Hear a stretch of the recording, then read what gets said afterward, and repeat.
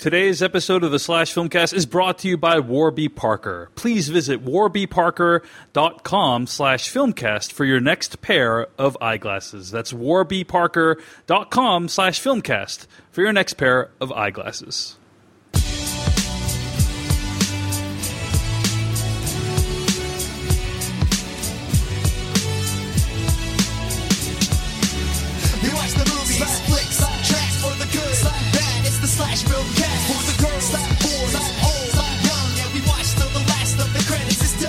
Hello, everyone, and welcome to the Slash Filmcast, the official podcast of SlashFilm.com. I'm David Chen, and with me are Devindra Hardwar and Jeff Kanata. And welcome back, Jeff and Devindra. It's a Slash Filmcast reunion, guys. We're back.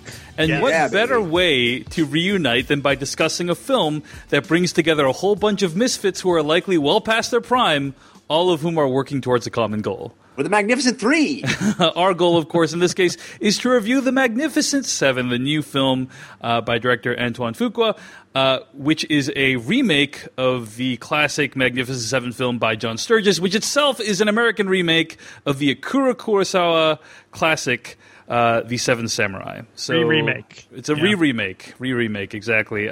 If you're just remake, guys, come on. Remake. I like that. If you're just tuning into the Slash Filmcast for the first time, find more episodes of this podcast at slashfilmcast.com. Email us at slashfilmcast@gmail.com. Today we're going to be having a few announcements up top, then doing a Slash Film Court segment, some what we've been watching, and then concluding with our in-depth review of The Magnificent Seven. So that's what is in store for us today on the podcast. A few announcements. Firstly, I just wanted to make a cool, random-ass film announcement that The Primary Instinct, which is a movie I directed with a lot of Kickstarter help from Slash Filmcast listeners, just won Best Documentary at the South Dakota Film Festival. Nice. Good job, David. Yeah. Congrats. So thanks for everyone in South Dakota for hosting us, and really appreciate it. And well deserved. Kind of weird and unexpected, this award. And so you have to move to South Dakota now.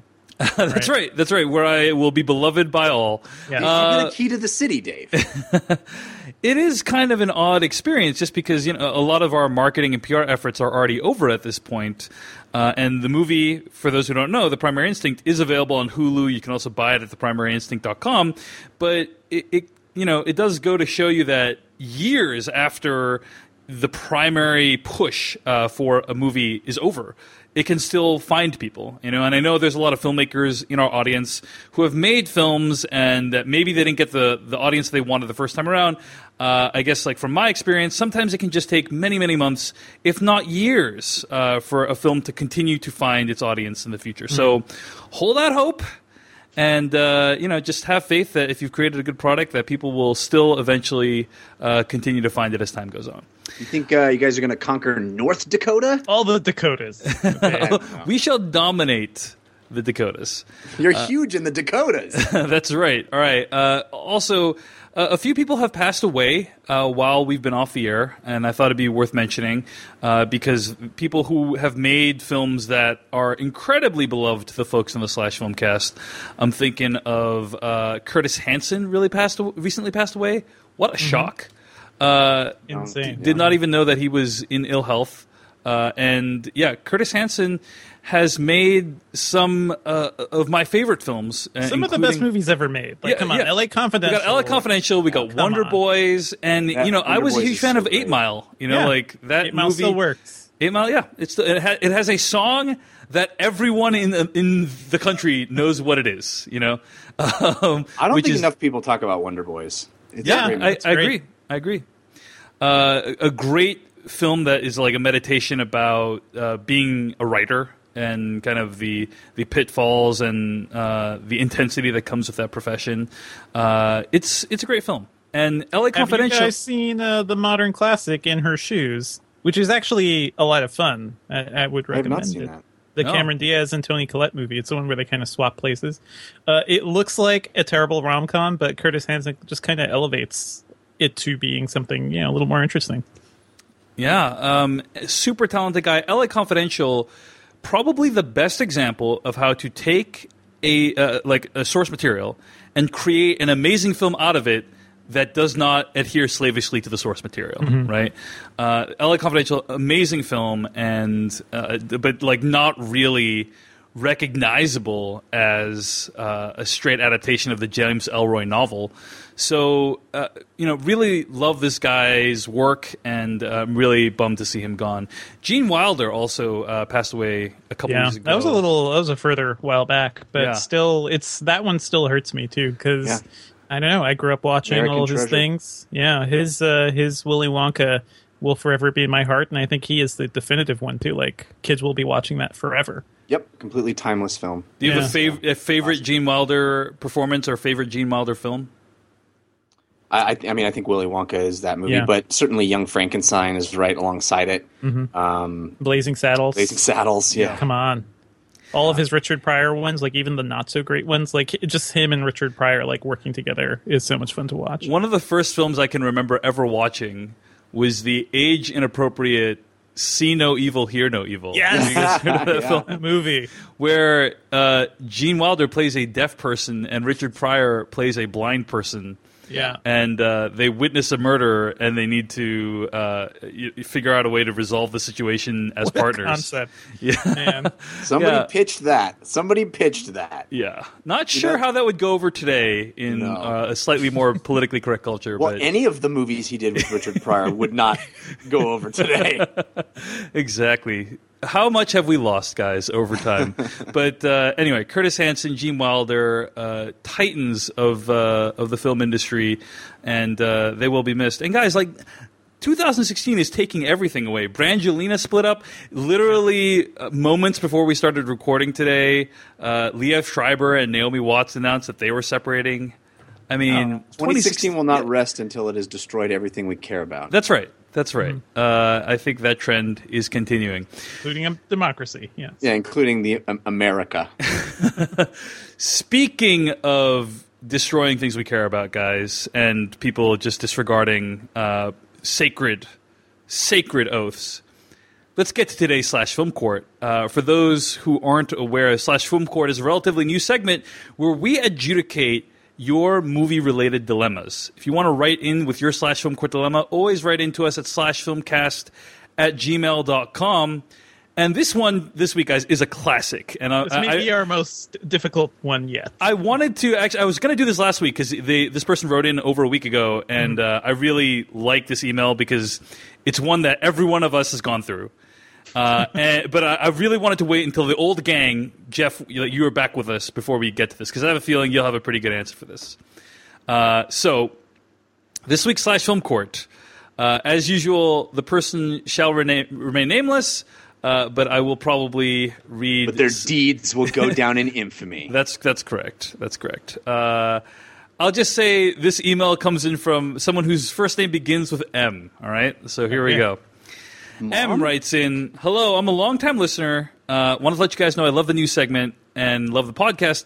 I have a confession to make, and I would love to hear all of your opinions on the matter. My wife and I had our first child on December 2nd, just a few weeks before The Force Awakens opened in theaters. Both of us are huge Star Wars fans, and we knew there was no way either of us would be able to see it during the theatrical run since the baby was so young. So we made an agreement to wait until the digital release to watch it together at home.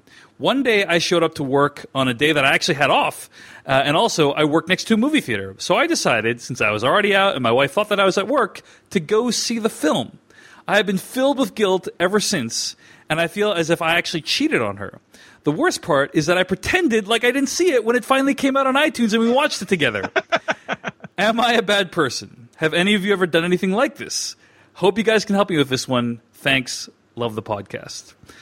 That email comes in from M. This is a sticky wicket. This is a sticky wicket. This is something that I'm sure we've all encountered, which is you make some kind of blood oath with a significant other or someone you care about. Doesn't have to be a girlfriend or a wife. It could be, husband or a boyfriend, but it could also be like a parent or a sibling.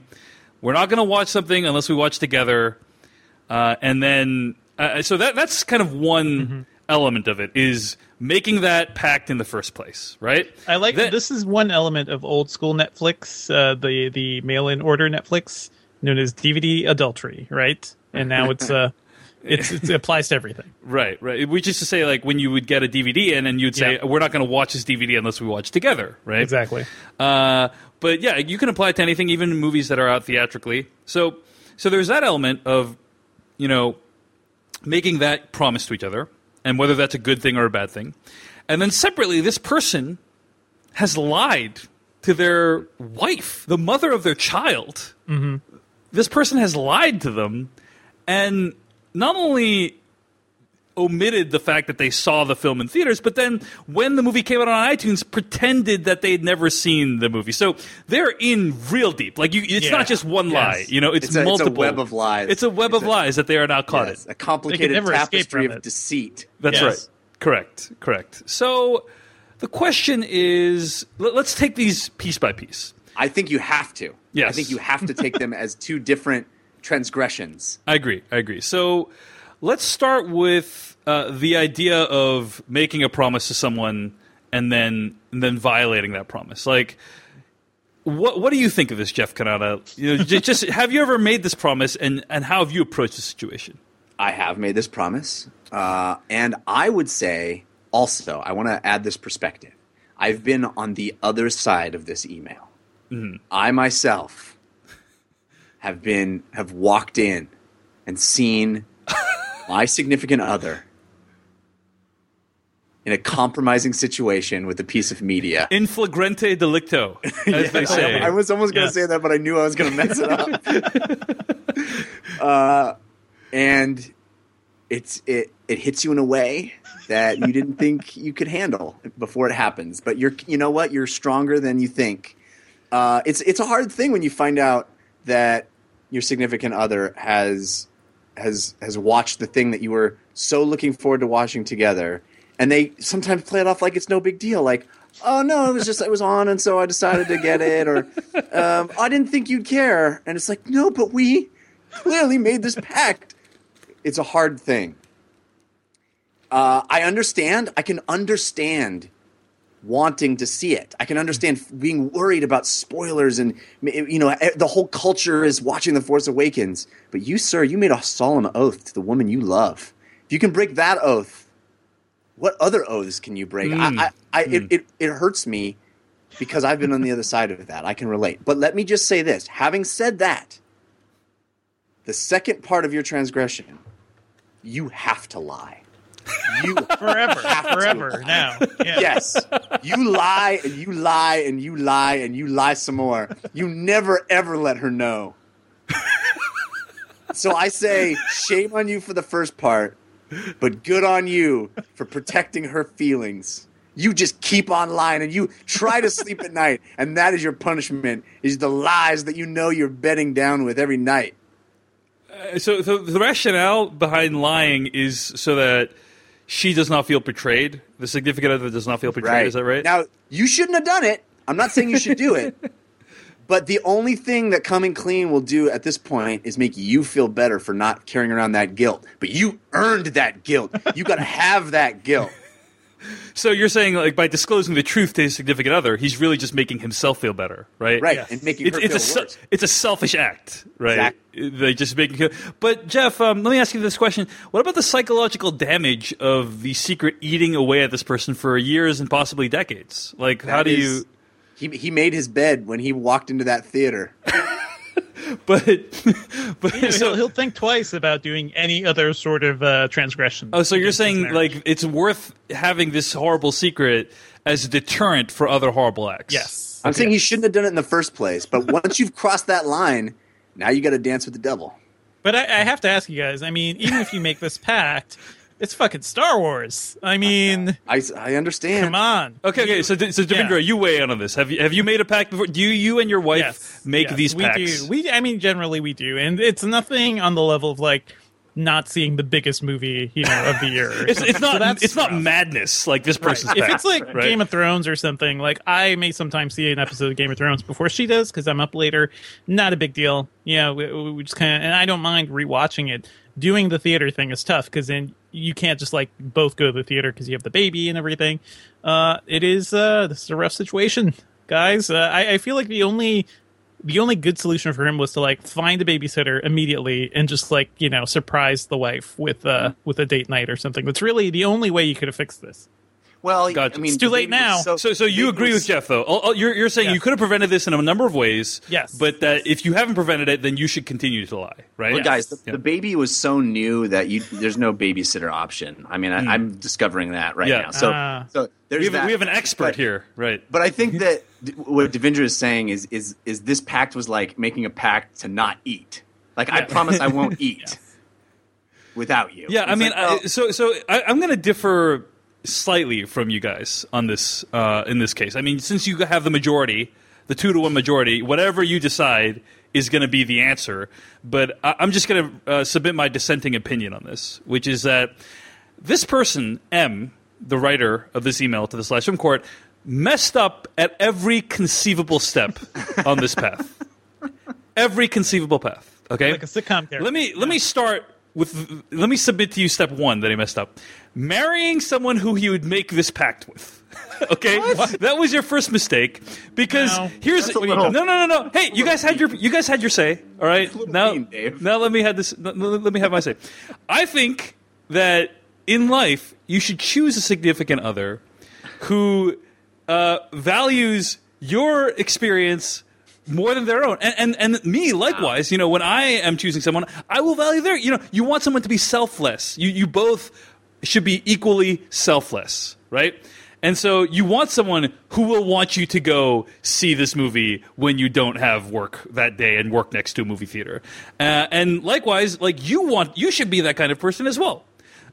So that is my view on having a significant other and being married to someone. And so step one was, you know, So the official David Chen position is your marriage is a sham. that's right. That is correct.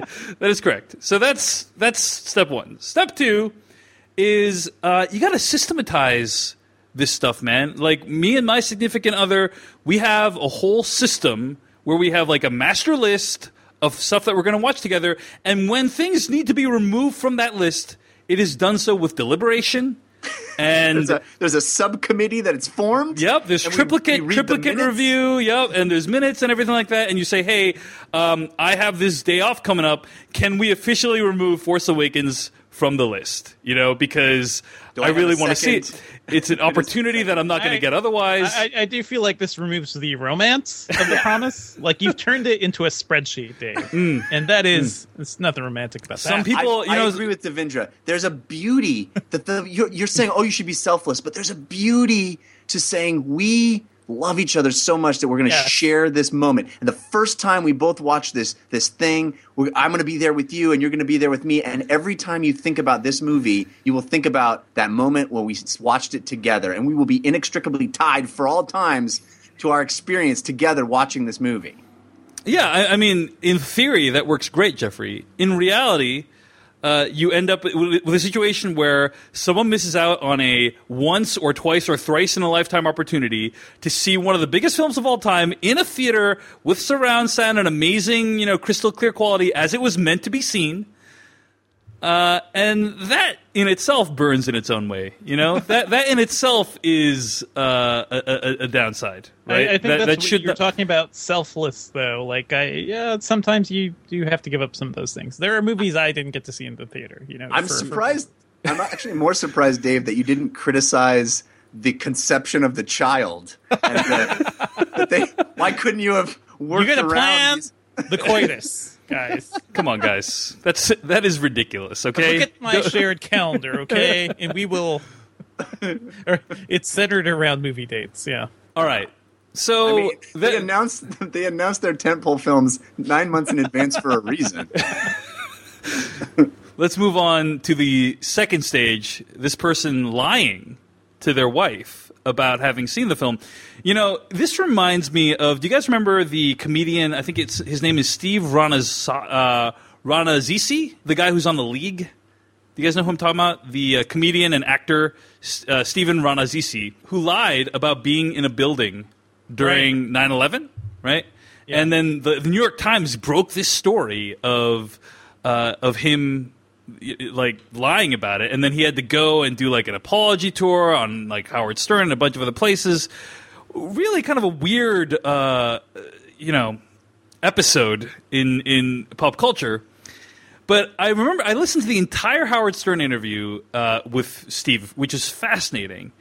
And he basically said, like, when someone says something like that, when someone says, oh, hey, this was Steve, he just moved here from New York, he was in Midtown during 9/11, you have about 15 seconds to refute that person, or else it gets weird. Like, then it's like 2 weeks later, if you refute it 2 weeks later, then it's like, well, why didn't you just say something right then? And he was caught up in the moment, and he was new in LA, and he's the new guy, and this story kind of makes him seem sympathetic, and so he just went along with it, and then he couldn't correct the record later on, right? Yeah. So where this person... Like, have you ever had that thing where someone introduces you as the wrong name? Right. And then you immediately... You have to correct them right then, or else you are that person. You're the person. Like, why didn't you correct me? Like, why didn't you correct the person? No, when somebody says your name wrong in general, which happens a lot to me too. You gotta get in there. You gotta get your name. I'm sure. Guys. By the way, I like this comment in the chat room. Funcooker1 says Dave is going full Justice Scalia on the dissent here, and I'm okay with that. So anyway, point being, here is where this person messed up again. Is when he saw the movie, he should have just fessed up right there, right? Like that day, come home, sheepishly said, honey, I messed up. I broke this solemn oath.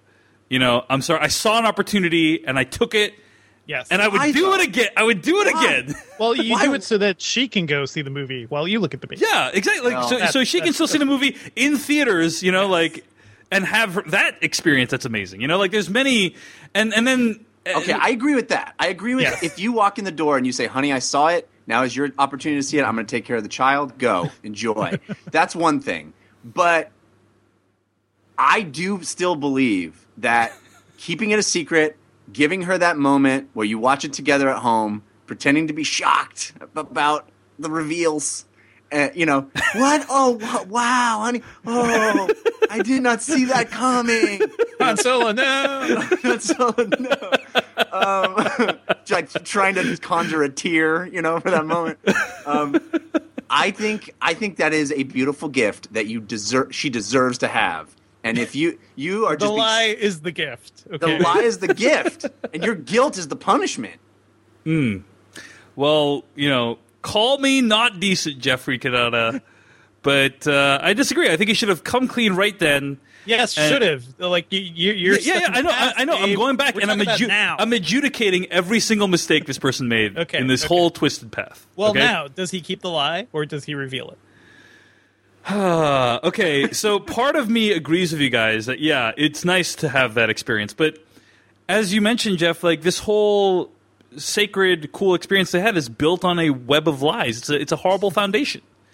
And so I am going to dissent and say, no, he should go back and just tell her everything. He should tell her the truth. Record this interaction. He should tell her the truth. He should explain, hey, I messed up and I lied about it and I feel bad because I value truth in our relationship, and if I don't come clean now, who knows what other horrible secrets I could hide in the future. I don't even want to go there. No, I think what he should do right now is ask his wife to walk over to his podcast player of choice and press play, and she will hear this. Mrs. M, you've been deceived. Your husband, whom you love, whom you thought was a pillar of honesty and trust, he's been lying to you for nearly a year now. Every moment he held your child in his arms was a moment of deception. He saw The Force Awakens in theaters. He enjoyed it. He loved it. And then he came home to the place where you were raising your child. And he watched that movie again. And he claimed it was the first time. Jeff, I feel like you're being a little sarcastic with that recollection. It's our duty to let you know, Mrs. M. Dave thinks your marriage is a sham, and we're here to destroy it. Okay, so Jeff, you're being sarcastic, but I have entered in my dissent. Nonetheless, the word of the Slash Film Court is law, and so we have a 2-1 decision. We have a 2-1 decision here. M's favor, which is preserve the lie, right? Continue the illusion and never do it again. Right? Philip Trust Cole the in chat married room- guys, listeners. in the Preserve chat the room, lie. Philip Cole says, "Save that reveal for the deathbed." Agreed. That is when you want to wait. Honey. One more thing. Rollo Tomasi.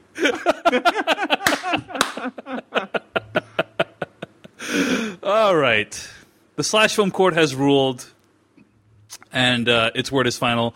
M, hope you have a good time living with yourself after your crimes. But Every day he has to make up for it. That's the thing. Yeah, Makes him yeah. a better partner.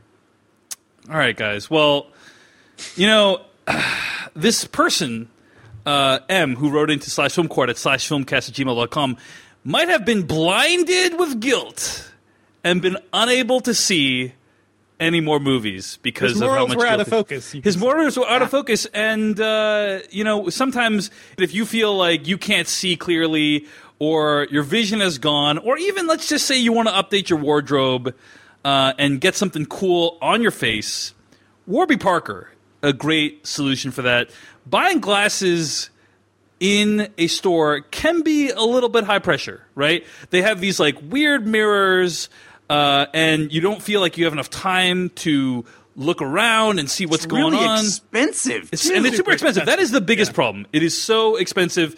Like you can spend as much on glasses as you might on an iPhone sometimes. Yeah. Even if And- you're lucky enough to have vision insurance, you will still end up spending a lot of money. Fortunately, we got this service called Warby Parker. You can find them at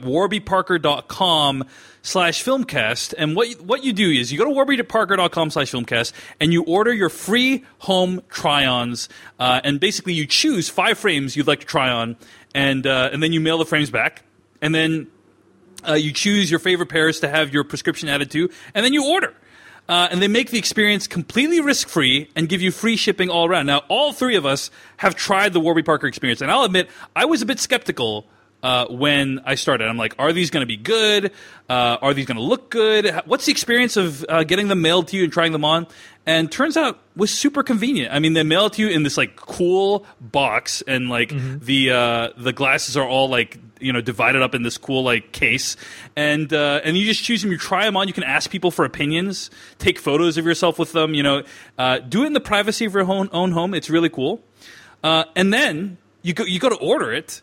And the prices are amazing, right, guys? Like, I mean, Yeah, it's like $99. it's like lower price than virtually anywhere else that you can buy glasses. Well, And that's- there are cheaper glasses places online, but I've also bought from them, and they are terrible. Yes. Like, they fall apart. So it's these nice are- to have one that'll stick around for a while. It's good quality. The prescription eyeglasses start at $95, including the lenses, which is amazing. It's incredible. That is incredible. And they're high quality.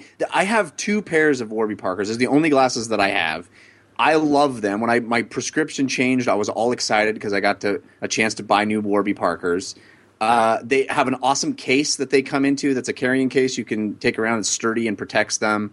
These are great glasses. Yeah. So if you like watching movies, chances are your eyes aren't super great, and you need glasses, guys. And if you're going to buy them, then you should go to warbyparker.com/filmcast. They'll give you some awesome prescription glasses that look stylish and are super cheap. So again, They have sunglasses too. yep, sunglasses, You can get- prescription sunglasses. They're they fantastic. They have a lot of stuff. It looks And that's the coolest thing is they're inexpensive enough that you can get glasses and sunglasses that are both prescription for the price for less than you would actually pay on just one set of glasses somewhere else. But they're super high quality. It's Yeah, great. It's great. It's great. So warbyparker.com/filmcast. They're a new sponsor for us, and we hope you guys will try them out if you are considering getting eyeglasses, because we think it's a cool service, and we think you guys will too. So We really use them. yeah, we really do use them. So warbyparker.com/filmcast. And thanks to Warby Parker for sponsoring us. All right, guys, let's get to what we've been watching this week. I have been watching a bunch of things. I'll go through them pretty quickly. Firstly, watched the Emmys last week, and that was actually a pretty good experience, guys. I have to say, I thought the award ceremony was kept moving pretty quickly, and also, most of the things that I liked won, right? Like, there was very few things where something won, and I thought to myself, oh, that didn't deserve to win. If anything, it was the opposite problem, where many categories had so many amazing things, I was frustrated that more than one couldn't win. But yeah, you got Veep for Outstanding Comedy Series, Game of Thrones for Outstanding Drama Series. Last week tonight, picked up an Emmy as well as Key and Peele, very well deserved. And of course, the big winner, I would say, Outstanding Limited Series, People vs. O.J. Simpson. Won a bunch of awards, and I thought it was very, very well deserved. It is like a night and day experience watching the Emmys versus the Oscars this year, guys. Because for sure. I mean, Rami Malek also won Best Actor too, and that's kind of a big deal. No matter what you think of the show, yeah, he does a good job. Basically, white males were dramatically outnumbered in the awards and virtually every category. Like there were very few sort of conventional looking winners, and not only that, we got Alan Yang from Master of None winning a writing award along with Aziz Ansari, going up and making an awesome speech about how Asians need more representation on screen, and basically telling Asian parents, don't buy your kids a violin, buy them a camera instead, and then I think we'll be okay. Really love that. That was a great touch. I think a surprise was Ben Mendelsohn winning for Bloodline, beating out Peter Dinklage and Kit Harington. But very well deserved. Yeah, Jeff, you are a big fan of Bloodline, right? Huge fan of Bloodline. Very sad to hear that the third season will be the last season that was just announced. But Ben Mendelsohn in that first season is a force of nature. He is incredible and well deserved. Only other thing I want to give a shout out to is Miguel Sapochnik winning a Outstanding Directing for a Drama Series award. Also well deserved. Yeah, for Battle of the Bastards.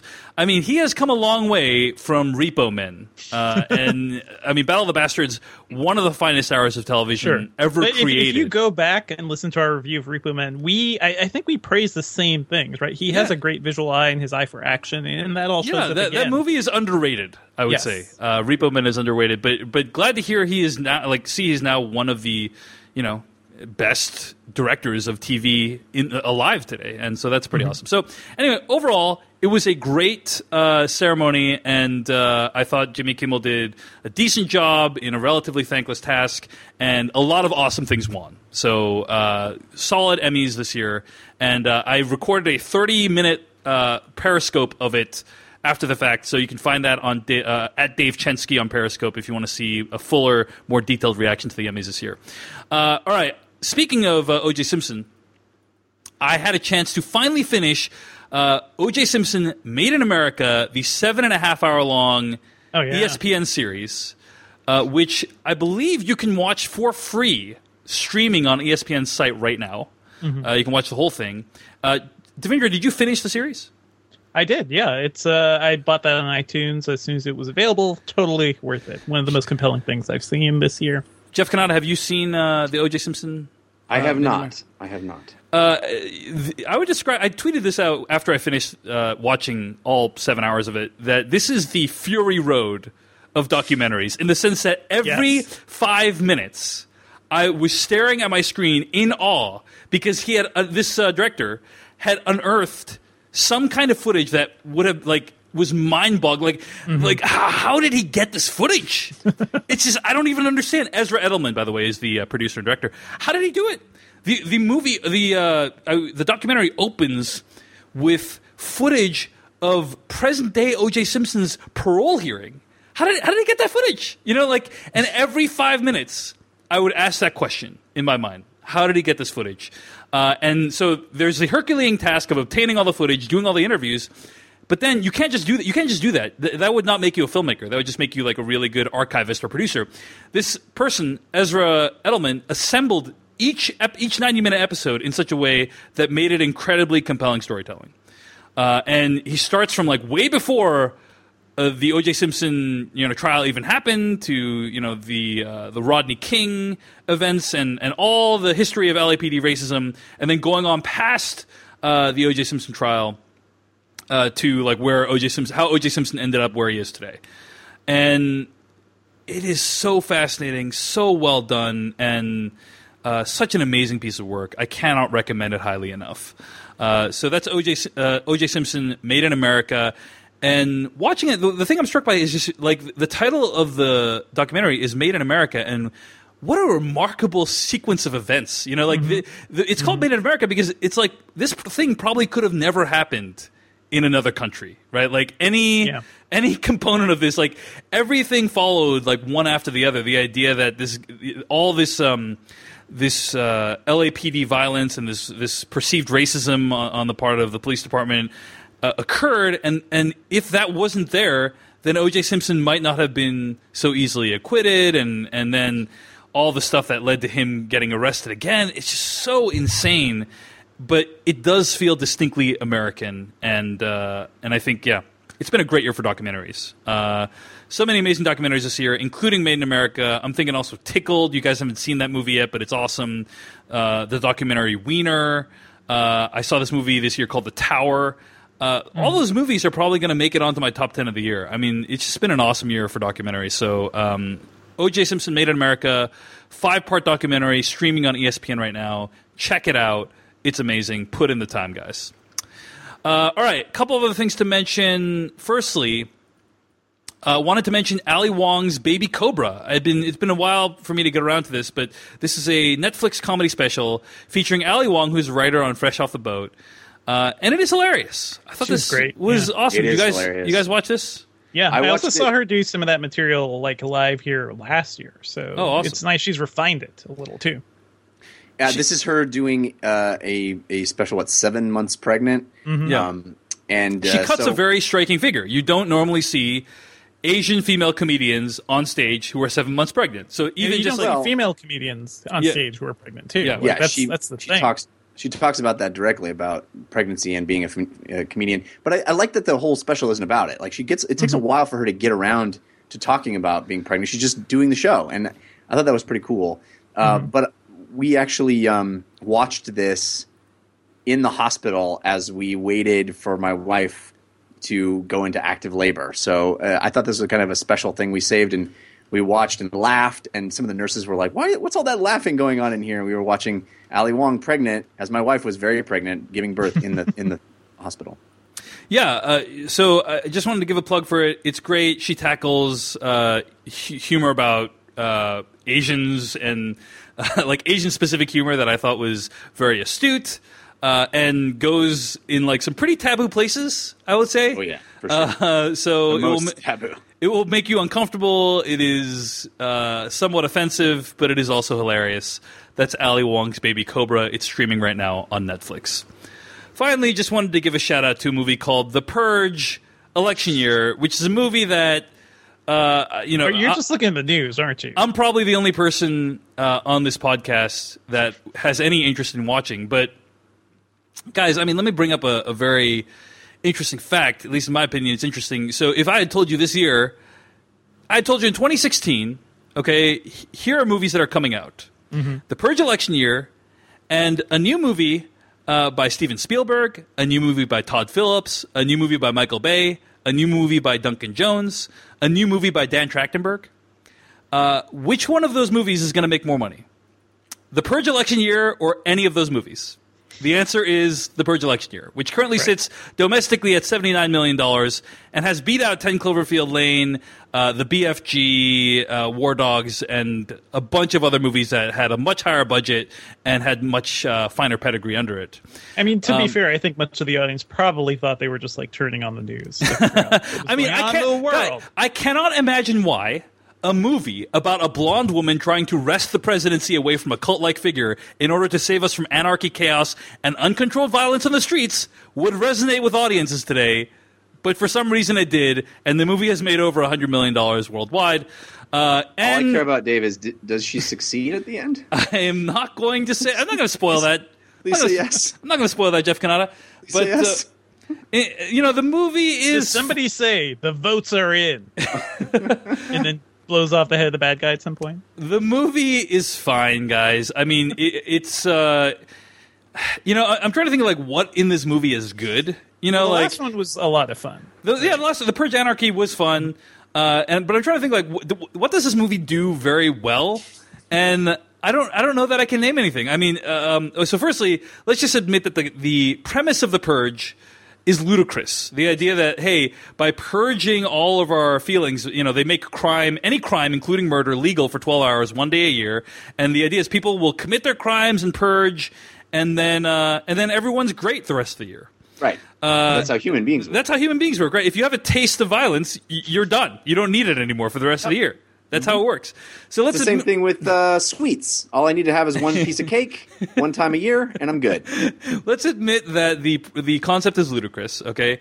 But yeah, in this movie, The Purge Election Year, people are starting to realize, hey, wait a second, the poor people are suffering disproportionately from the purge, guys. Who'd have thought? We really should have thought this one through before we passed the purge law. So the poor people are getting really riled up, and they're trying to elect this person who's trying to end the purge. But I'm trying to think through like what this movie does really well, and I can't really think of anything. Like the script isn't super great. The performances are okay. The action's okay.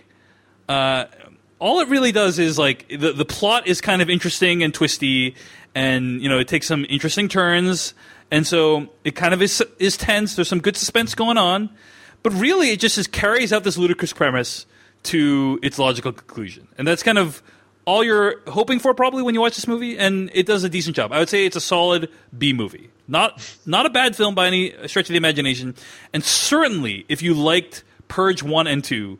I don't think you'll be disappointed by this one. But it's not a movie where I'm like, oh man, I got to go back and watch that scene from the Purge election year. You know what I mean? There's no scene like that where I feel, oh wow, that was an amazing scene. And I feel like we've already talked too much about this movie. Then let's move on. Let's purge it from our minds. To Devindra Harder, what have you been watching this week? A couple of things. I did check out The Good Place, which is this new show on NBC. It's a new show from Michael Schur, co-creator of Parks and Rec and also Brooklyn Nine-Nine. And it's interesting, too, because it's the first, the pilot of the show is the first thing Drew Goddard has directed since Cabin in the Woods. Has some really interesting writers, too. Alan Yang wrote an episode for this. Great cast, Kristen Bell and Ted Danson. It is sort of like Dead Like Me, except it's actually set in the afterlife. It's about a girl who dies, and that's the beginning of the show. She's just in the afterlife, and Ted Danson is a sort of like Willy Wonka character who explains it all to her and figures out how she belongs there. And the twist is that she doesn't really belong there. It's the place for good people, not the place for bad people, and that's the real conflict of the show.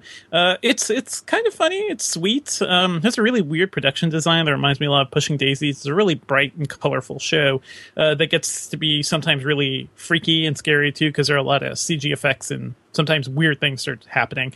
But yeah, I just wanted to point this out because it has enough things I like in it. I love Ted Danson when he is happy and kind of crazy, but also when he's forlorn and sad. And this show has a lot of that. If you like Ted Danson, Bored to Death, a lot of that character is here too. And Kristen Bell's fun as always, but mostly I want to see what Drew Goddard was up to, and yeah, it's fine. It's fun so far. That's The Good Place. It's airing right now on NBC. What else have you been watching, Devindra? I also saw the first episode of High Maintenance, the HBO version, because this has been a web show for a couple years on Vimeo, right? So it started as a web show, and then I believe Vimeo paid for exclusive rights for High Maintenance to air only on Vimeo. Then HBO swooped in, and then they picked it up. My guess is that it was half hour long, right? What you watched? Yeah. So the Vimeo episodes were only 5 to 10 minutes. They weren't super long. So I think HBO saw a great show. Like the original, Vimeo High Maintenance was very funny and very. It's a great concept. Very well done. Yeah. And stories of a weed dealer and the people he deals to. Basically. Yeah. Think of it like 6 Feet Under, but instead of someone dying at the beginning of every episode, someone needs weed at the beginning of every episode. I wonder how the idea for this show came about. So that's High Maintenance. It's airing right now on HBO. And what did you think of it? How does it make the translation to a half hour long series? Well, it looks a lot better too, because you can tell. There's production value. It felt like they shot the original on DSLRs, basically. But that now, felt just a lot cheaper. This feels as good as any other HBO New York drama does. It's very good looking. It's also kind of weird because I was watching this in Georgia, and the very first scene of the show is set in my barber shop. And that was a really weird experience. I also think there's like a Russian barber character that they make fun of that I think they just based on my barber. So it's a really weird taste of New York. But kind of similar to Girls, kind of similar to some other HBO dramas in that it's also about, young people in the lives they're leading now in their relationships and stuff. I have to say though, the second half of that first episode is terrifying. It is. It's just kind of bleak and it's funny in a way, but also kind of it will make you rethink your life choices somehow.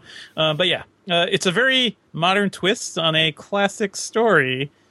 When you guys see it, you'll know what I mean. All right. Definitely worth watching, though. Looking forward to it. That's high Do maintenance. not watch it with your parents. Okay. That's my one piece of advice. That's high maintenance. It's airing right now on HBO. I'm looking forward to checking it out. I'm actually probably... I tried to log into HBO Go the other day, only to find that my HBO subscription had expired. Oh, no. And I think I need to make the move to HBO Now, which is Yeah. what you use when you're web only. You cannot actually sign up for HBO Now on HBO Now's website. You have to go use an app to sign up. Just I thought do that was it from iTunes, dude. yeah, that It's was easy. really With weird. HBO later. Yeah, Yeah. exactly. It's HBO later. That's right. All right, Jeff Kanata, what have you been watching? I have another show that you should not watch with your parents. The new Netflix show called Easy, which is an anthology half-hour comedy, which I don't think I've ever seen before. I don't know if I could name another anthology half-hour comedy. In effect, it ends up feeling like a collection of short stories, because these are half-hour episodes about different groups of people. But Joe usually, Swanberg short story. Yeah, Joe Swanberg, yeah. Yeah. Yeah, right. And these are all centered in Chicago. The sort of central theme is Chicago, and they're all generally about relationships of various kinds. And some high-profile actors are in some of them, people you would recognize, but they're really not related in any way other than these sort of central themes. And some of them are good, and some of them are less good. But I overall enjoyed it. I watched about 6 of them so far, and I thought there were I'm only 6. How many are there? I think there's 8 or Oh, man. Yeah, I think it's 8 is my Yeah. recollection, yeah. yeah. So I haven't watched all of them, but I watched them in order. But I kind of felt like, well, I don't have to. Yeah. But I also wasn't able to sort of break myself out of that. I was like, I just got to watch them in order. But yeah, good stuff. I mean, there's different things explored. The first episode's really fun, very hit home. It's like, parents of a kid trying to maintain their, sexual relationship with each other when they have kids. And there's one that's almost primarily in Spanish, about a Spanish language couple. There's a lesbian couple. There's Mark Maron is in one that seems very much almost like about an analog of Mark Maron, which I thought was interesting. It's good. It's worth watching. It's very explicit sexually, but ultimately all of the stories are very sweet. They end up having very sweet resolutions, and they're almost little trifles. There's nothing super heavy about any of them, but they're enjoyable. I also feel like you have to be into, I don't know, Joe Swanberg's kind of like thing, the way he does kind of improv scenes and everything. Like it doesn't feel as put together as other dramas that you may see. And honestly, I've only seen the first episode, which is fine. It has some great actors, but it also doesn't feel like they did anything new. I've seen it so many times. Yeah. I think the first one is one of the least original of them as far as that. There are some episodes that are trying to do something a little more interesting, but I see your point. Also, I don't think that's inaccurate. One of the things I liked is some of the Chicago improvisers that show up. T.J. Jagodowski and David Pasquazi are in episodes, and I could not be bigger fans of those guys. I think they're gods, and just see them kind of do their thing is pretty entertaining. So yeah, there's enough to like that I would recommend it, but I don't think it's like must-watch TV. It's just sort of like it's a nice thing to kind of wind down and watch in the night. There's a lot of kind of weak ass praise going on the Slash Filmcast today between The Purge election year, The Good Place, and Easy. Yeah. But There's not much happening, guys. that's okay. So that's Easy. It's airing on Netflix right now. All right, Jeff. I think you have something where you have more wholehearted praise for today, right? I'm going to shock you. No. Oh, snap. So you saw Hunt for the Wilder People, which has a 98% on Rotten Tomatoes right now. Yes. And I was very excited to watch this movie. Love the filmmaker. Heard nothing but extraordinary praise from everybody who'd seen it, including both of you guys, or at least I think I only heard from Dave before I saw it. But I expected this to be like Sing Street level me love it. And maybe my expectations were too high because I just liked it. I thought it was a cute movie. I thought it was a sweet movie. I thought the performances were nice and fun and charming, and I liked the structure of it, and it's kind of got a novel premise. But ultimately, it didn't bowl me over. I just thought it was cute. And I wish I'd liked it more, but I didn't. All right. Well, I also saw Hunt for the Wilder People, and I think it's a perfect movie, you guys. Really? Perfect. I love this movie.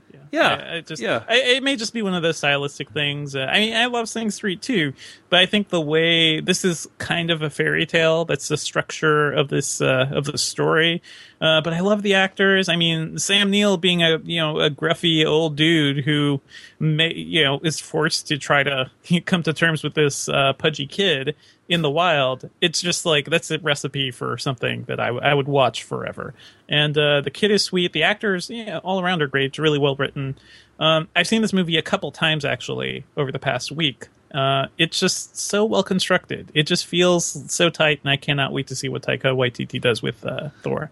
yeah. I thought the best part of the movie was his cameo. Taika Waititi, like he plays the preacher, and that's so funny. That was pretty good. Yeah, He's great. Yeah, so funny. But yeah, I can understand why someone might find it to be like sweet yet inconsequential, which is what sounds like Jeff found it. I really liked it, and I joined the chorus of critics who think it's like one of the best films of the year. So I think it is also one of those movies that will reveal more of itself if you rewatch it. It feels like an Edgar Wright movie in some ways, like the visual sensibilities and kind of the way he frames things is all very interesting, and it works really well. There's a lot to pay attention to, basically. I couldn't help but compare it to Moonrise Kingdom, which I think is a far superior film. But that's just my taste. all right, well, agree to disagree on that one, Jeff Kanata. But that's Hunt for the Wilder People. It's available right now on video on demand. So that's going to bring us to the end of what we've been watching. And before we get to our review, we got to thank all the people that donated to the Slash Filmcast. Thanks to Troy H. from Milwaukee, Wisconsin, Lisa H. from Edmonton, Canada, longtime listener, Ryan R. from Mesa, Arizona, and thanks to new subscribers Joshua Knopfs for his recurring subscription at the rate of $2 per month. If you want to help us defray the cost of seeing movies and putting on the Slash Filmcast, we'd really appreciate it. Go to slashfilm.com, click on the Slash Filmcast tab, use the PayPal links on the side of the page. That would help us out. And thanks to all the people who donated this week. And thanks to warbyparker.com/filmcast for sponsoring us.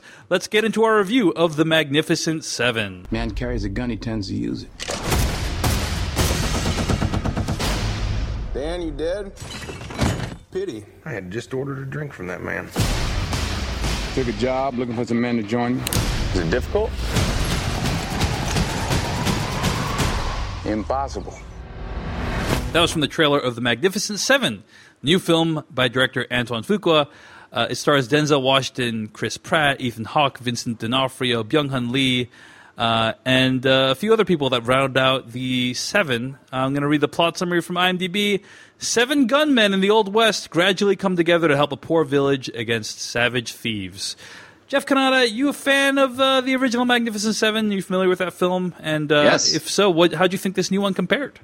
I am. I'm also a fan of Seven Samurai, which is its antecedent even farther back. And I was really excited to see this. I think it disappointed me pretty much on every level. Wow. Okay. Yeah, I really did not like it, and it makes me sad because I think the talent involved is so high. But for me, it was one of those movies where in the first 5 minutes I was like, "Ruh-roh." This seems all wrong. Oh, please, let's get better. Let's get better. And it doesn't. I think I would guess maybe as much as a quarter of the movie at the end is the sort of final big action set piece. Mm-hmm. It's a really long sequence. Yeah. And I ended up admiring some of the staging of that and how that was realized. I thought it's impressive that so much of the film is dedicated to that, and I thought there were some cool moments, but ultimately it wasn't enough to redeem what I thought was a very flat movie that introduced its characters in very uninteresting ways. None of the performances had a sparkle to them, which I found shocking because Denzel Washington is incapable of not having a sparkle, and Chris Pratt has been hitting home runs lately. Chris Pratt feels like he's in the wrong movie. He's wildly miscast. Which happens a lot because he's kind of doing like some movies. slapstick work almost, which just doesn't fit in really with the rest of the film.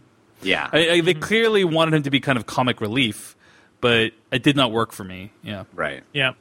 The characters themselves are all broadly drawn. Every moment we get introduced to each of them, and each of them has their own moment to be awesome. And I didn't find any of them moments awesome. It was like we're supposed to think these are the Avengers, right? These are the Avengers, and we're supposed to think that they have these incredible, unique powers, and not powers. It's the wrong word. They're a little more like Suicide Squad, I guess. But even then, not much going on there. The set of skills that they're going to bring to the table is going to be unique and interesting, and they're the best there is at what they do. And here we're going to assemble this team. Assembling a team is a fun conceit we get to have in movies, Ocean's 11 type things, or even like the Mission Impossible movies. It's a very common thing to assemble the team. That's a fun thing to do in a movie. I didn't have any fun assembling the team in this movie. It just felt long, drawn out, uninteresting. I didn't find them to be particularly heroic people. I didn't find the cause to be. It felt ultimately why are we even doing this? And I never felt like that with the original Seven Samurai or Magnificent Seven. It just, the tone here is weird. Like I said, in the first 5 minutes, you have Peter Sarsgaard come in, and he's a cartoon character. Yep. Well, and talk about Sparkle. I think he was the one interesting actor in this movie, at least. He chews it up so well. Oh, he chews it, but it is good. It's like, what is this movie doing? He's like gnawing on it, really. It's great. He's. I mean, he knows really what movies he's in. He goes at it. He is cartoonishly evil with zero redeeming qualities, which is not something you can say for the villains in the other Seven movie. Magnificent Seven or the Seven Samurai, right? Right. Mm-hmm. So I didn't have much fun in this movie. The gunfighting is all. Like I said, the staging of that final set piece is grand. It's big in scope, and there's a lot going on. But, I mean, I don't know if we're going to do spoilers for this one, but I question the plan of anyone involved. It is no one in this movie misses if they're a good guy. They literally never miss once. I don't know. It just all felt paint by numbers and kind of on rails. There was no spark of life anywhere in the movie. All right, Devere Hardware, how about you? Yeah, this I don't know. I would try to make some sort of pun with the title, but I don't even have the energy. More like the Magnificent Seven. The Magnificent Seven. The Magnificent Seven. That's a word. It's fine. It's in many ways it feels like an adequate Western because these days we remember the great Westerns, but there were so many of them, and most of them are not worth watching anymore. I feel like this the is the sort of movie. Seven is one that's worth watching. Yes, it is. It is. So that's a shame that it has fallen so far from its predecessor. This feels like the sort of movie that my dad would watch and really enjoy. He's a guy, he loves his Westerns, loves his action movies. He won't be thinking too much about the plot or the way it's all staged. And it's fine. And, you get Denzel in the lead role as a cowboy.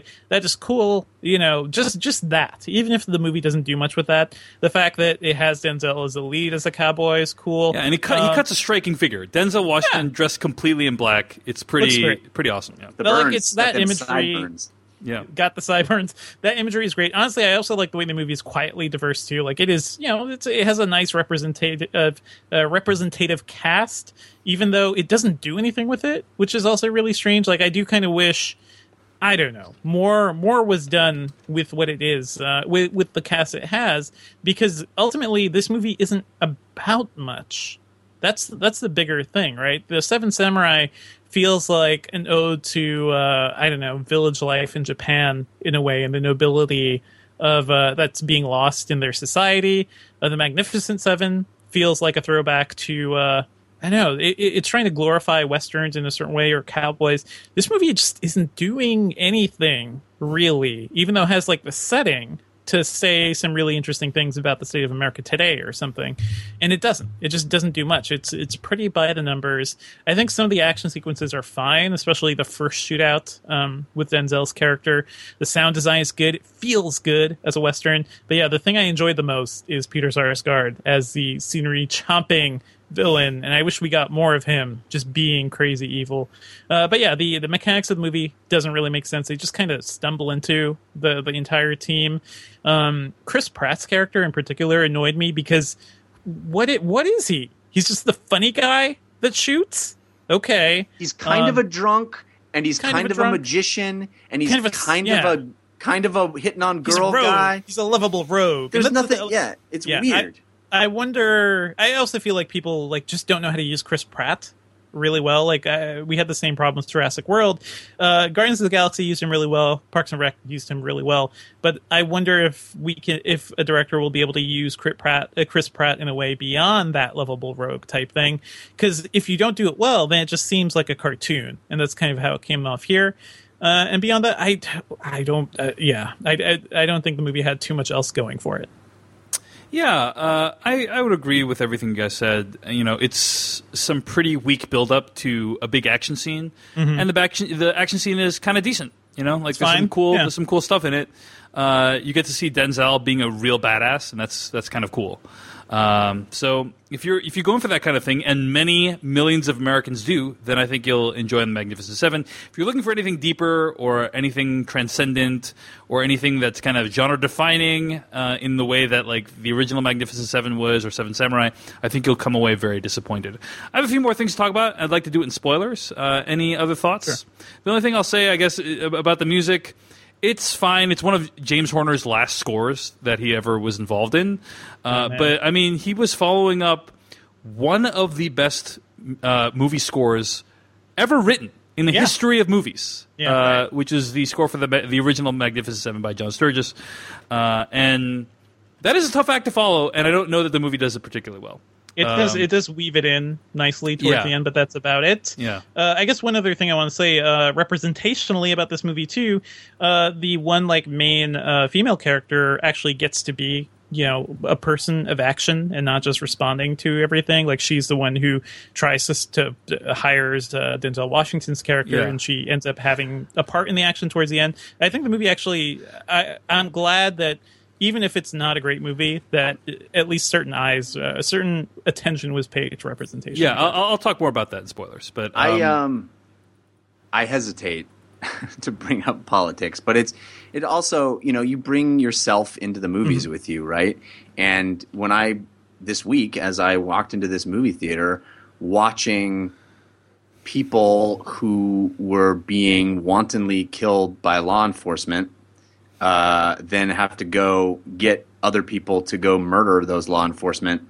That's the plot of this movie. Is there's law enforcement officials in our town that are killing us. Let's go get people to murder them. Kind of a hard thing to not see in the movie. So I don't know. It was hard. Yeah. All right, guys, let's get the spoilers for Magnificent Seven starting right now. Now you're looking for the secret. You're going to see this coming. No, But you won't find it because, of course, you're not going to see this coming. you're not really looking. I have been puzzling over how it works. You don't really want to work it out. Who's in the box? I have been dying to tell you. I want to tell you my secret. You want to be fooled. On that note, Devindra, regarding representation, the movie is meh, but it is really fascinating that this movie does a much better job of tackling racial and gender politics than the original Magnificent Seven. Oh, for sure. Yeah. That was a movie where you had these white dudes going to save this Mexican village, and this new movie completely reverses that and doesn't even comment on it. That's what's fascinating. Doesn't draw any attention to it. I mean, there's maybe one or two scenes where people cast a view askance at this group of misfits. I mean, the introduction to Denzel Washington's character is more like, what are you doing here? Right, guy? And that's basically it. You know what I mean? Yeah, that's it. But there's a weird subplot between Chris Pratt and the Mexican member of the Chris Seven. Pratt is racist at the beginning and is not at the end. It's weird because there's nothing ever made of that. It's Well, and It's forced also character add to growth. that Goodnight, the character played by Ethan Hawke, was apparently one of the sharpest shooters in the Confederate Army. Right. And he's in this group that's led by Denzel. It's just like, Well, there's a what's weird going on? like reference to some backstory between the two of them, or Right. but that's very vague, and you kind of don't pick it up. And he's like, well, when we were out there, it was all different, and So I mean, that was where I there. come down on it is that I actually think it's progress overall. Yeah. None of the actors, or none of the characters, I should say, get any decent character development. But they are now multicolored or multicultural, and they equally get crappy character development, and that is a That's step the forward. way it should be. That is a step forward, right? That's better than them all being white and getting crappy character Right, development. right. Or the minorities only being like characterized in really crappy ways. I do wonder the introduction to like the Native American character who joins them is all about heart eating, and that's tough to stomach, I guess. In more But ways than also- one, yep. Yeah, in more ways. And than then one. there's this like evil Native American character that shows up for some reason Yeah. and is kind well, of the a bad big guy's deal. got to have representation too, So. But he just sort of appears. There's Yeah. no context for who he is or what he's doing Oh, there. yeah. He decides So he's much- gonna like go on this one man crusade to murder the girl for some reason. yeah, that's There's that's literally yeah. no reason for any of that. It's There very is, odd. I mean, there is a scene at the end where the two Native Americans fight each other, which Yes. was, I'll just say, uncomfortable for me to watch, because I don't think it was trying to be a commentary about how general society pits minority groups against each other using spurious reasons. But also, we're supposed to think that this he's sort of like this big bad mini boss character, Yeah, right? To use yeah. video game parlance, but he's clearly like pushing 70, and the Little dude is rotund. Yeah. yeah, and this like spry, ripped badass is clearly going to destroy him. It's very odd. Yeah, but again, overall, here we have a movie that's headlined by a black person, where there's people directed by a black person, and too, directed by a so black that's- person, and people for a of various. Western, that's interesting. Yeah, and people of various ethnicities who are allowed to be poorly developed characters, but poorly developed characters who are badasses in the film, and it's kind of cool. I dig it, even though the movie itself was not super impressive. However, I will say that this movie, The Magnificent Seven, the new one, had one of the worst last scenes I've ever seen in a film this year. I think my entire audience just groaned. And this was a normal audience, too, not critics. There's two elements to it that are horrible. Firstly, the CG somehow lowers in quality by 50% in the very last 30 seconds. Because they couldn't shoot grass? Like, just a grassy scene? Really? Followed by a cringe-inducing voiceover about how, these guys, they helped show us a new way of life. They were magnificent. Which Wait, is that's the title of the movie. Oh my god! It's those those are the seven that the title is referring to. Wow! Thank you, movie. I wonder if we have Nick Pizzolatto to thank for that. It reminded me of the bookended sequence in Great Gatsby. You know, like with Tobey Maguire writing the book about the Great Gatsby. It's That like Gatsby sure was great. he was great. It's just like.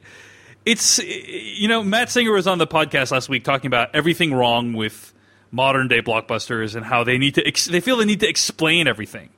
Right. And I feel like they couldn't count on the audience to understand that the Magnificent Seven referred to in the title were the seven characters in the film.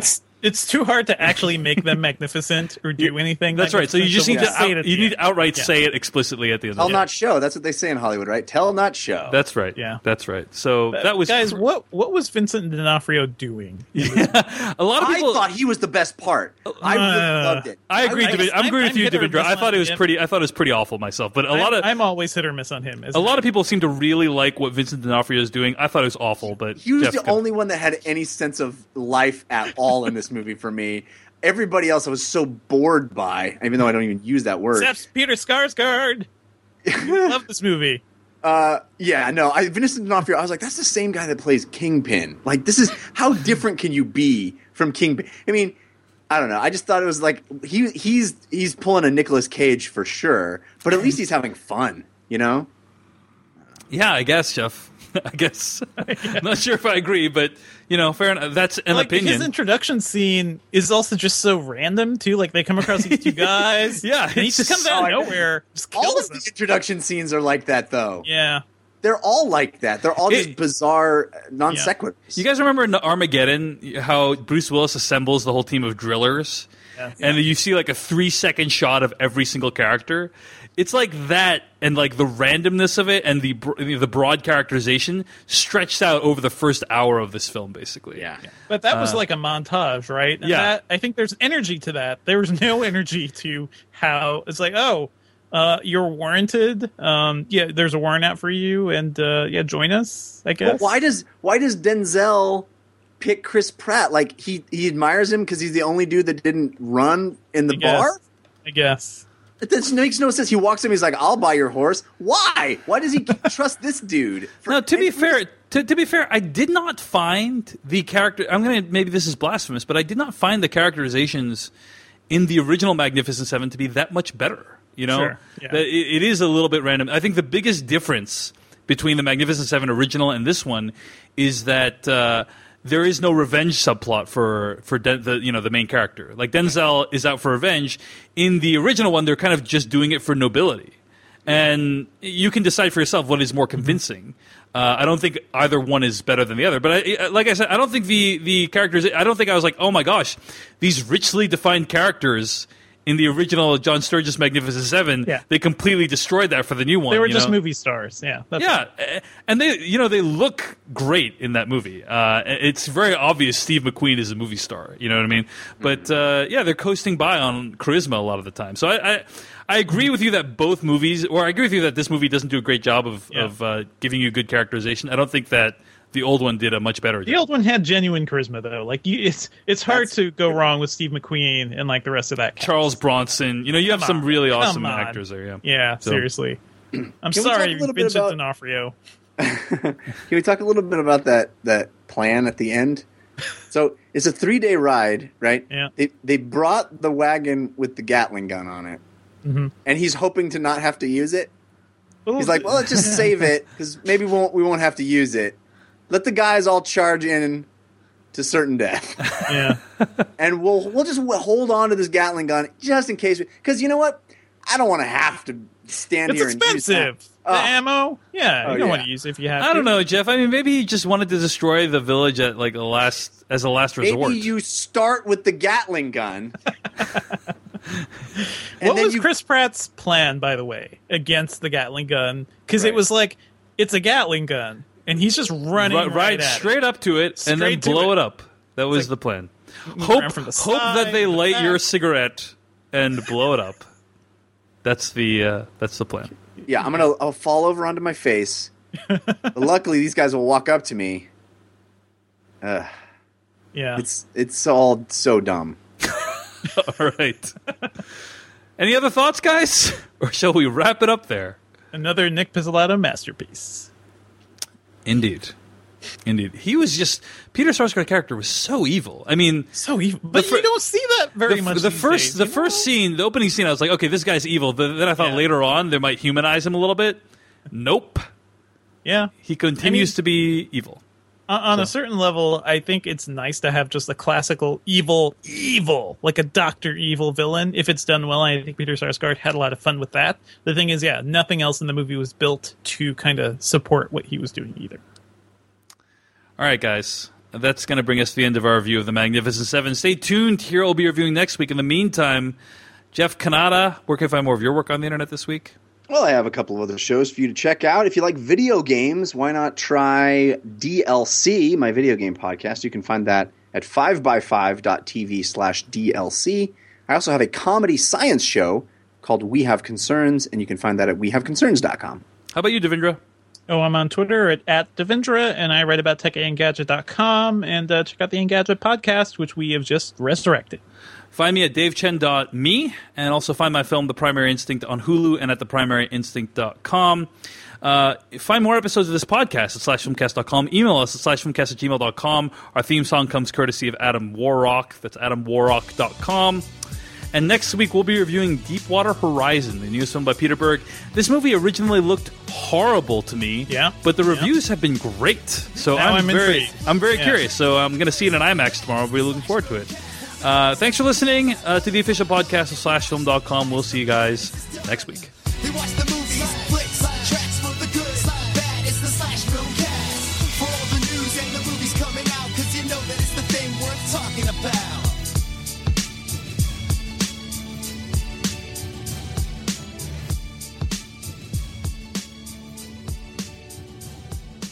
Jeff Kanata, Palmer Luckey is the founder of Oculus Rift, still in charge of Oculus Rift, which was recently acquired by Facebook. And a Daily Beast article recently broke explaining that Palmer Luckey was funding a subreddit to make what are called shit posts of Hillary Clinton, like memes that ridicule Hillary, basically. They call them that, by the way. That's a self-classified shit posting. Yeah. It's not somebody denigrating them. That's them themselves self-identifying as shit posters. So there's a lot of things wrong with this. I mean, even putting aside Hillary Clinton versus Trump and whatever your politics are on there, the idea that you would use this method of achieving your ends is a lot of people found it to be repugnant. Yeah, a lot of people found it to be morally repugnant. So now you have been longing for an Oculus Rift for quite a long time. Oh, I own one. I have owned one for a while. You have owned one for... Yeah, I pre-ordered on the day it was released. I've had mine for a couple of months now, and I think it's an awesome piece of tech. I'm a huge VR aficionado, proselytizer. I think VR is the future, and I love it. And I've talked about it on my video game podcast. I have a dedicated segment on my video game podcast about VR every week. I think the Oculus is really cool. I literally just got my hands on the touch controllers a little early. I'm very excited about that. And it's really, really hard. I mean, this is, to me, the thing that I've tried to reinforce over and over and over again in talking about the story, because we unfortunately live in this time where everything has to be tribal. Everything has to be in an A camp or a B camp. And so many, I think, irresponsible websites have reported this as being about Trump support. And while I do believe that Trump support is an indicator of some serious misjudgment, that would not make me upset in the same way. If he just said, I support Trump, I plan to vote for him, I would be like, God darn it, I think he's either not paying attention or valuing the wrong things. But we have an honest disagreement about that. What takes this into a place of being morally repugnant, and I think separates it from a political argument. This has nothing to do with a political argument. The fact that I'm on the other side of the fence politically from this position is not even part of what makes me upset.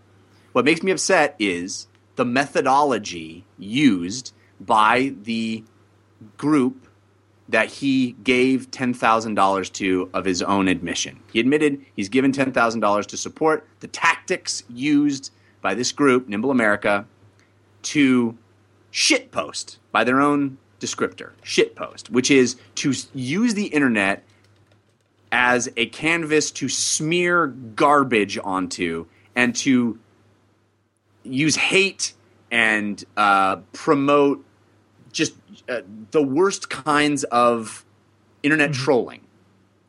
If my candidate, somebody that I was voting for, employed those tactics, I would be upset. And the fact that this guy, who's the face of a company whose product I really admire and support, does that, really hit me in a personal place. It's along the lines of the things we've talked about with Bill Cosby. You know, somebody he's such a geek success story too, right? He started this whole thing in his garage, you know, like just developing his own spin on a VR headset. And but it seems like this is what happens when you give a Reddit poster $700 million. You know, and like, a 24-year-old happens. Yeah, 24-year-old Reddit poster. You know, I'm sure there are a lot of 24-year-olds listening to this who are great, responsible, upstanding citizens. But stay off Reddit, kids. There is a function of age. You know, evidently some of the posts that have been attributed to him, he has denied that he posted them, but there seems to be a lot of evidence that his denial is a lie. But anyway, those posts basically indicate that he did it for the lulz, because it's so funny to shit post on people and spread awful things around the internet. I think a lot of that is a function of being 24. But I wonder, are you a shitbag before you get the money, or does the money turn you into a shitbag? I think it amplifies it, right? I once saw a movie. I saw a movie called, I think it was actually, coincidentally, the movie I think was called Lucky, which it was about people who won the lottery. And I think someone said in the movie, winning the lottery is like throwing Miracle Grow onto your personality, basically. Yeah. So whatever's already there gets intensified. Yep. I don't know how you guys feel about it, but it really... Yeah.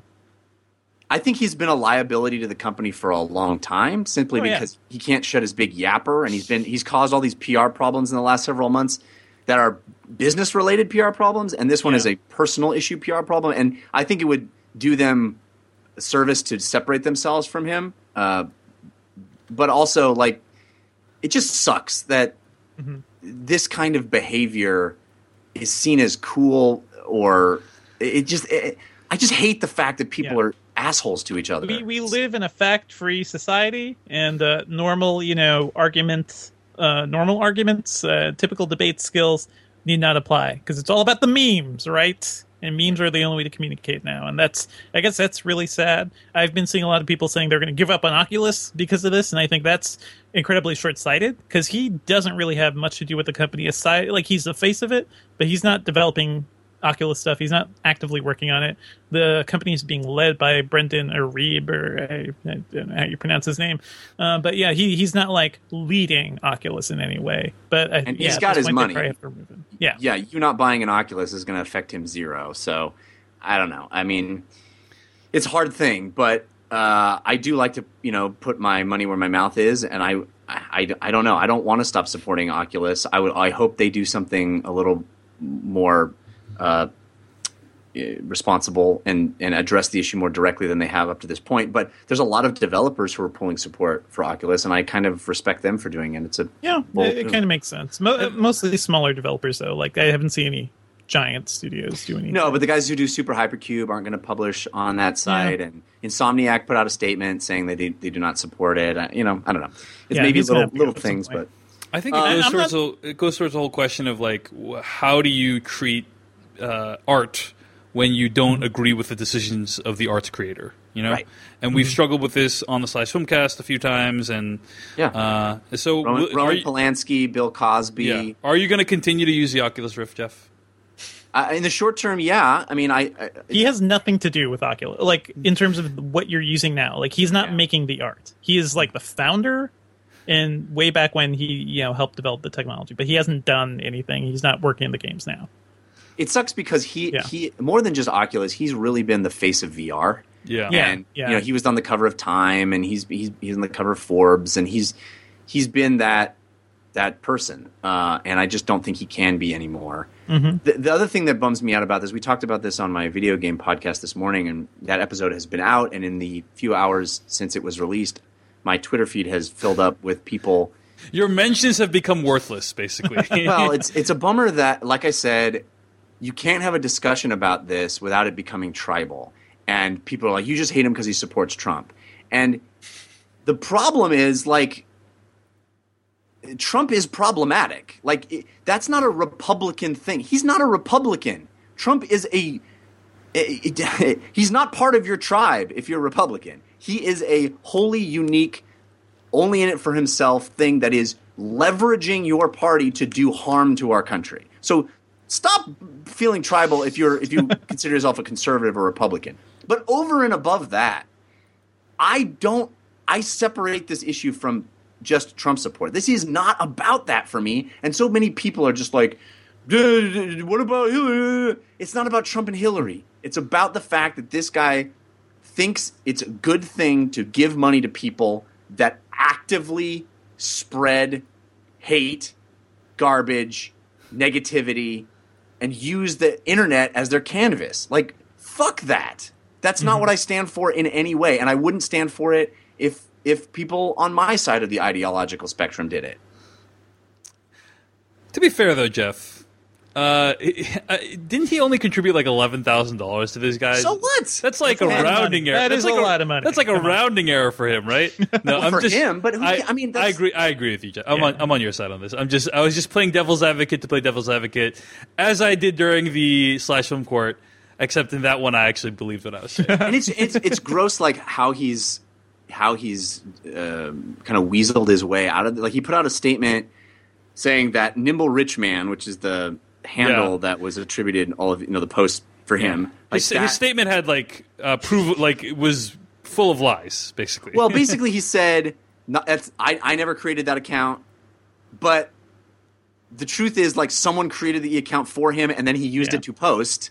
So technically it's true that he didn't create the account, but it sounds like he's saying it's not him, but it fucking was him. So, like, he's being a douche in the way he's trying to weasel out. It's the whole thing is just... He's learned from the best, right? Yeah. So, yeah, there you go. Sucks. There you go. Go look at his likes on Twitter, too, because those are public. And, yeah, it's more than just Trump support. Yeah. All of us have been like, I know a lot of people have said, well, as soon as that generation of billionaires dies off, we'll have this young generation of billionaires who are all like tech billionaires, and they will actually want to save the planet and do good. And like, they're all they made their billions, but they have values and morals, and they are responsible. And well, guess what?